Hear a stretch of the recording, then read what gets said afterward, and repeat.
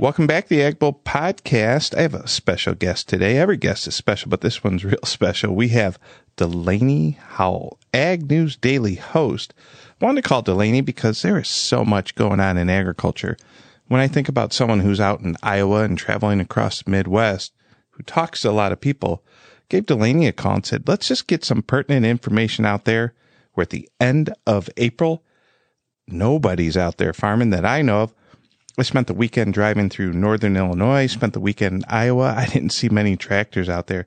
I want to ask you, Delaney, tell us a little bit about what's going on in Iowa and what you're seeing out there in agriculture and what probably will go down as the biggest bull market ever. No kidding. It certainly is, Tommy. And thanks for having me on. I really appreciate it. But yeah, as you said there, we not only do I get to host the Ag News Daily podcast, but my fiance and I also farm in north central Iowa. So we certainly have not gotten in to get planted. We were thinking perhaps we would get into the fields this past weekend, but we got about 4.5 inches of rain. So we certainly won't be getting into the fields anytime soon. And it's interesting as you look at the weather out there right now. I know you're up there in North Dakota. There's a lot of interesting weather up there, to say the least. A lot of wet weather here in Iowa. But then as you look further west, Tommy, there's about 40,000 acres of wildfires in Kansas and Nebraska right now, just spread into Nebraska earlier this week.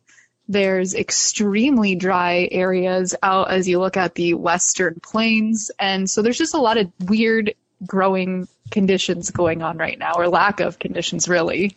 Oh, Mother Nature's flexing her muscles, and she is large and in charge. Well, this is not the year, Delaney, that we needed planting delays, fires, too much rain, not enough rain.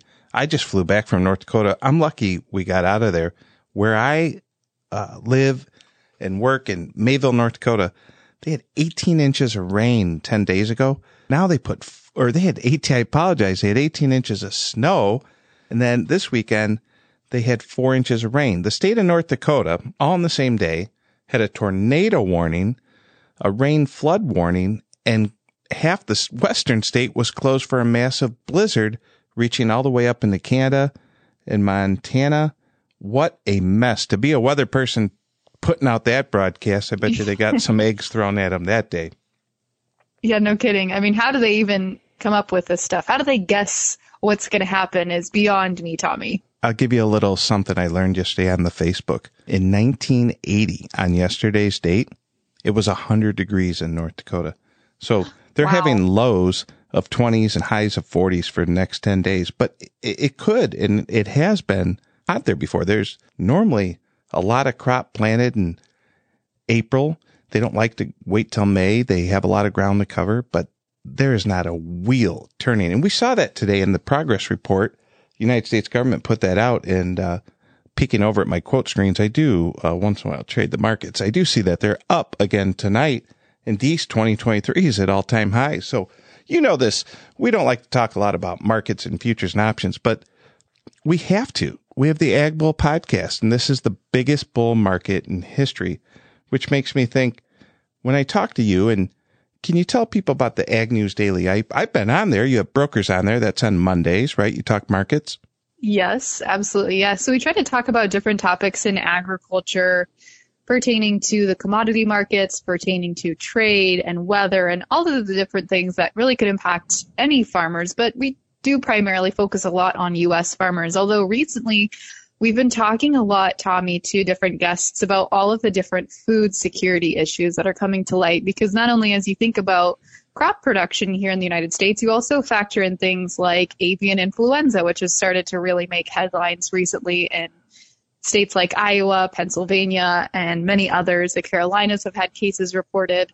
So that certainly is at play here as well. And just as you consider food security from a global perspective, really, obviously COVID heightened some of those concerns, but as you add on to that with the Russia-Ukraine situation, they account for a lot of people that they feed worldwide. I just read something earlier today that said nearly 50 countries depend on Russia and Ukraine for at least 30% of their wheat import needs. So as you think about cereal, bread, all of those different products, a lot of those are coming from the wheat produced in those two countries. And as the war continues to linger on, there's a lot of food security question marks that come to light there.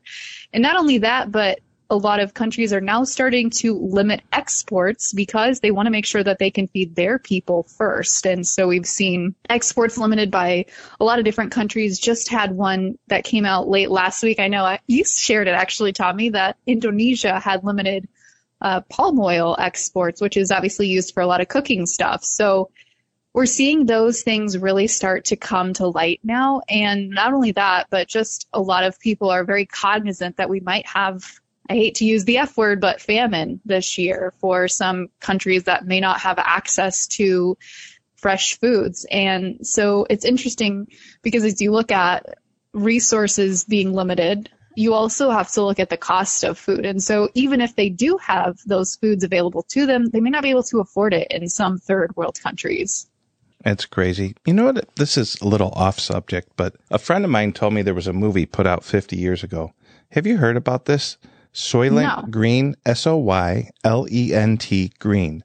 A movie was produced and released 50 years ago about the year 2022 when America runs out of food. So I'm going to rent that tonight on Amazon Prime.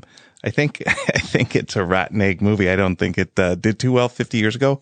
Released in 1973, produced in 1972, 50 years ago. So I just heard about that movie the other day, and I'm like, what are you talking about? Some guy's like, gotta watch this movie. It's 50 years old about when America runs out of food. And I'm like, come on now.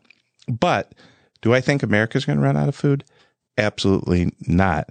Do I think the world won't be able to afford the food we're just getting ready to produce? Not only the raw product, but the finished product. Have you went to the store, or is your fiance going to the store? Who's doing the shopping over there?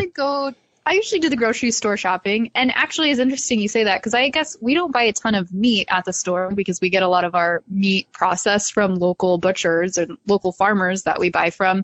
But I went to the grocery store recently to go get eggs. We eat a lot of eggs for breakfast, and it's a good protein source, yada, yada. And I didn't even think anything of it, but the eggs that I traditionally buy are just the normal store-grade eggs, and they were completely out because of avian influenza. And I went back the next week, and they had eggs, but you could only buy 2 dozen eggs. So they're really limiting the number of products that, they can buy at the grocery store. They were also, I wouldn't say astronomically more expensive, but I did certainly notice, usually you can get them for like $1 and they're $2. So certainly seeing a lot of increased food prices. Do you do the grocery store shopping and your family, Tommy? That's funny. It's a combination effort. As you know, our youngest, Gabby, she has a very strict diet. She eats for gymnastics, and we try to buy the best foods, and we're blessed that we can afford those foods, but it's not cheap. So I like to go to Costco. Gina usually goes to the local stores. We'll buy stuff all over, but I really noticed it when I went shopping for Easter, how expensive things were. And you just fill up your cart and you eyeball it, you say it's a couple $100 worth of stuff, and you check out and they say it's $3.85. Now, we can afford that, but the rest of the world, a lot of the world's living in poverty.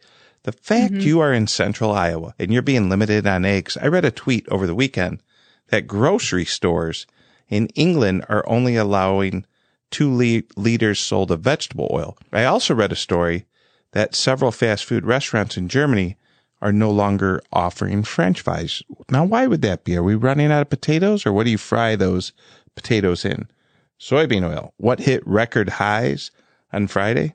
Soybean oil, due to Indonesia and that tweet and information that came out. These aren't conspiracy theories, Delaney. You're in Iowa. You are a farm family, and you're being told how many dozen eggs you could buy, which is just a pure, beautiful protein that eggs are. Well, it gets me thinking, what's going to happen as a commodity broker, as someone who trades markets, someone who loves agriculture? What's going to happen if this doesn't straighten itself out? If Mother Nature doesn't straighten her act out, and the whole world is depending on the northern hemisphere to produce this record crop. We need a record crop just to contain prices, to stop them from going up. What's going to happen if we don't, when you talk to your different analysts, what's the feel? What's the feel in central Iowa? I mean, I think nobody is really using the word famine yet, at least from a commodity market perspective, because there's one thing we do well, it's we produce, number whatever corn really well. Number two. Yellow number two. You're welcome. I'll be here all week. But if Mother Nature doesn't agree with us, then there's only so much that you can do. And to be fair, the U.S. farmer can get the crop planted really quickly. We saw that in 2019 when we had a really wet start to the planting season. So it's by no means we're in a dire situation yet, but it's just something to think through as, we don't have weather patterns in place for this growing season yet. We don't know what's going to happen over the summer. So there's just a lot of unknowns right now. And I think most commodity market analysts are thinking, and farmers both are thinking, this thing is going to the moon, Tommy. Well, usually when you can get a bunch of people to agree that the markets are going up, they're at a high. So maybe we'll look back and realize that 425 of 2022 was the high. But I'll tell you something. Trading the markets today, December 23 corn was ripping up, and that was after being down a lot at night. Never in my commodity trading history have I looked over and seen crude oil down $6 a barrel, and then looked over and see DEES 23 making all-time highs for that calendar year at the Board of Trade. Yeah, it's certainly volatile, and it's hard to trade the markets right now.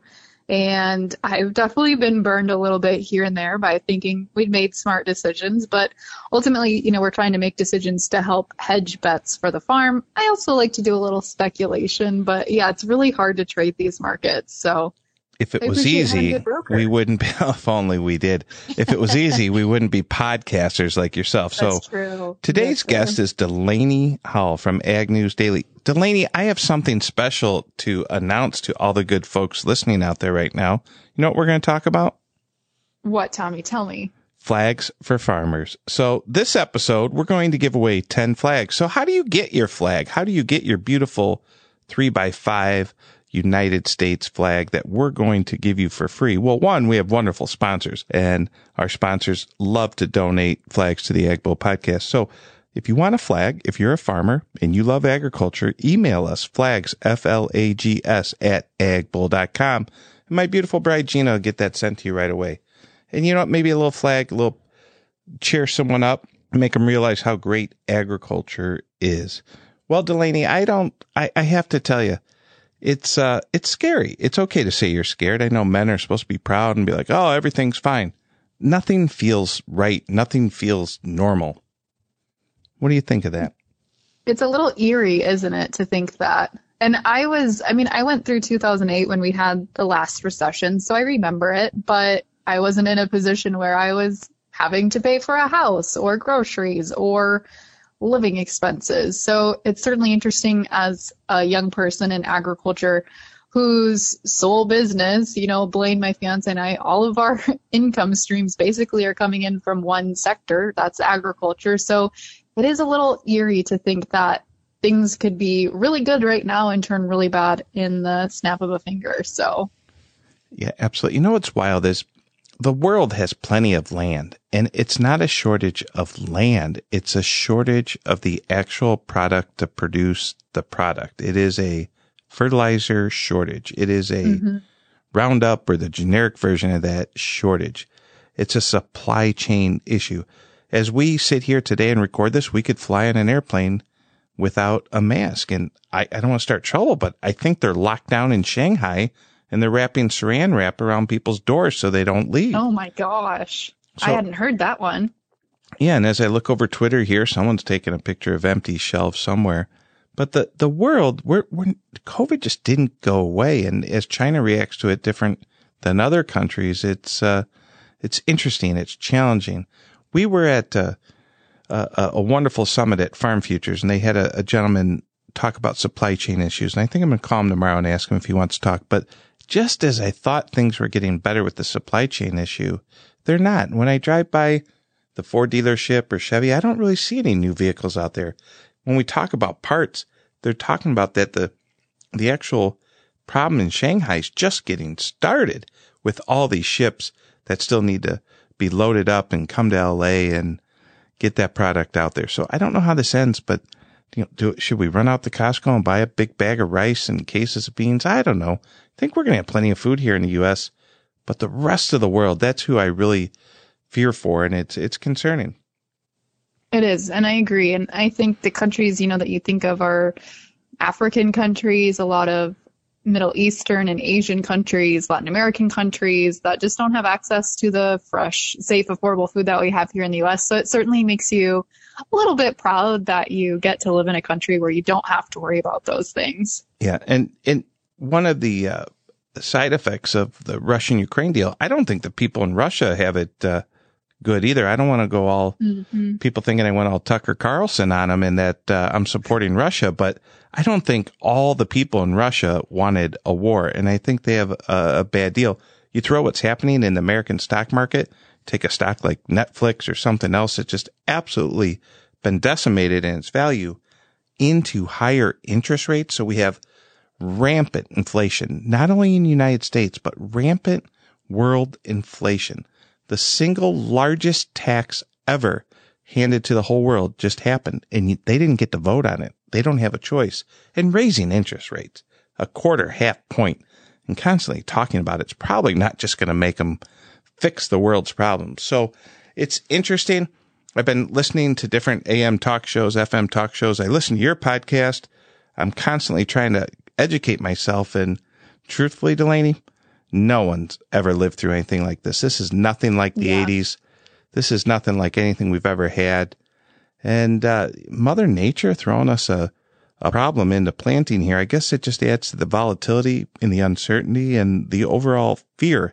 Now, I don't want to be a fearmonger, but I do really want everyone out there to get that crop planted. But you're not planting $3 corn. We're planting $7.50 corn, which it could go higher, it could go lower, but you want to plant that in a good condition. So I'm sure you guys talk about what temperature do you want the ground to be at when you go out there? How do you want this? Are we going to plant in the mud and mud it in, or are we going to wait till it's perfect? And start getting in the later May days, and yield goes down traditionally from the folks I talk to. And you're right there where some of the best corn seed genetics in the world are grown and discovered. They must be pretty good because the Chinese like to come over here and steal them. Did you ever read that book? What book is that? I don't remember it right now, but hey, we'll give away 2 copies of that book. No, I'll get it for you. I'll text you a picture. It's the story about how the Chinese spies were coming over to America. Well, you talk. I think I see it right here on my floor. Well, what advice do you give people who are nervous or worried, or whoever thought we'd be at record prices and people would be nervous? What do you tell people? Well, I think that, yes, it's good to be nervous or at least be cognizant of all those things that are going on. But ultimately, if you are a farmer in the U.S., you have a lot of opportunity to make some money this year. And so when I get out and speak to farmers and groups, it's largely the messaging is just, take advantage of this and reward the market when it needs rewarding. Make some sales. Don't get greedy. Don't get selfish, which I say that with a grain of salt because I understand also being a farmer that we want to make sure to continue that profitability so that we have it around for generations to come. But ultimately, it's just being able to make sure that you are profitable. And even if your neighbor is making more money than you, you have to focus on your own operation. That's wonderful. I have the book in my hand, The Scientist and the Spy, a true story of China, the FBI, and the industrial espionage. Wonderful book. Okay, you're going to mail that to me. Okay, you're going to have to send me an email at flags@agbull.com and say, I want my free book. I heard it on the podcast. Longtime listener, first-time caller, Delaney Howell, host of the Ag News Daily. Delaney, it was great to catch up. I just wanted to see if you're nervous. I'm nervous. You're in Iowa. I'm in Indiana, North Dakota. I work with hundreds of farmers. They are all nervous, and we're at record prices. It doesn't feel normal. It doesn't feel right. We're going to have to do this again this summer and keep this conversation going. Yeah, see how things progress from here. All right, everyone, stay safe, and let's get that corn, beans, wheat planted. Let's feed the world. My name's Tommy Grisafi, and I'm bullish agriculture.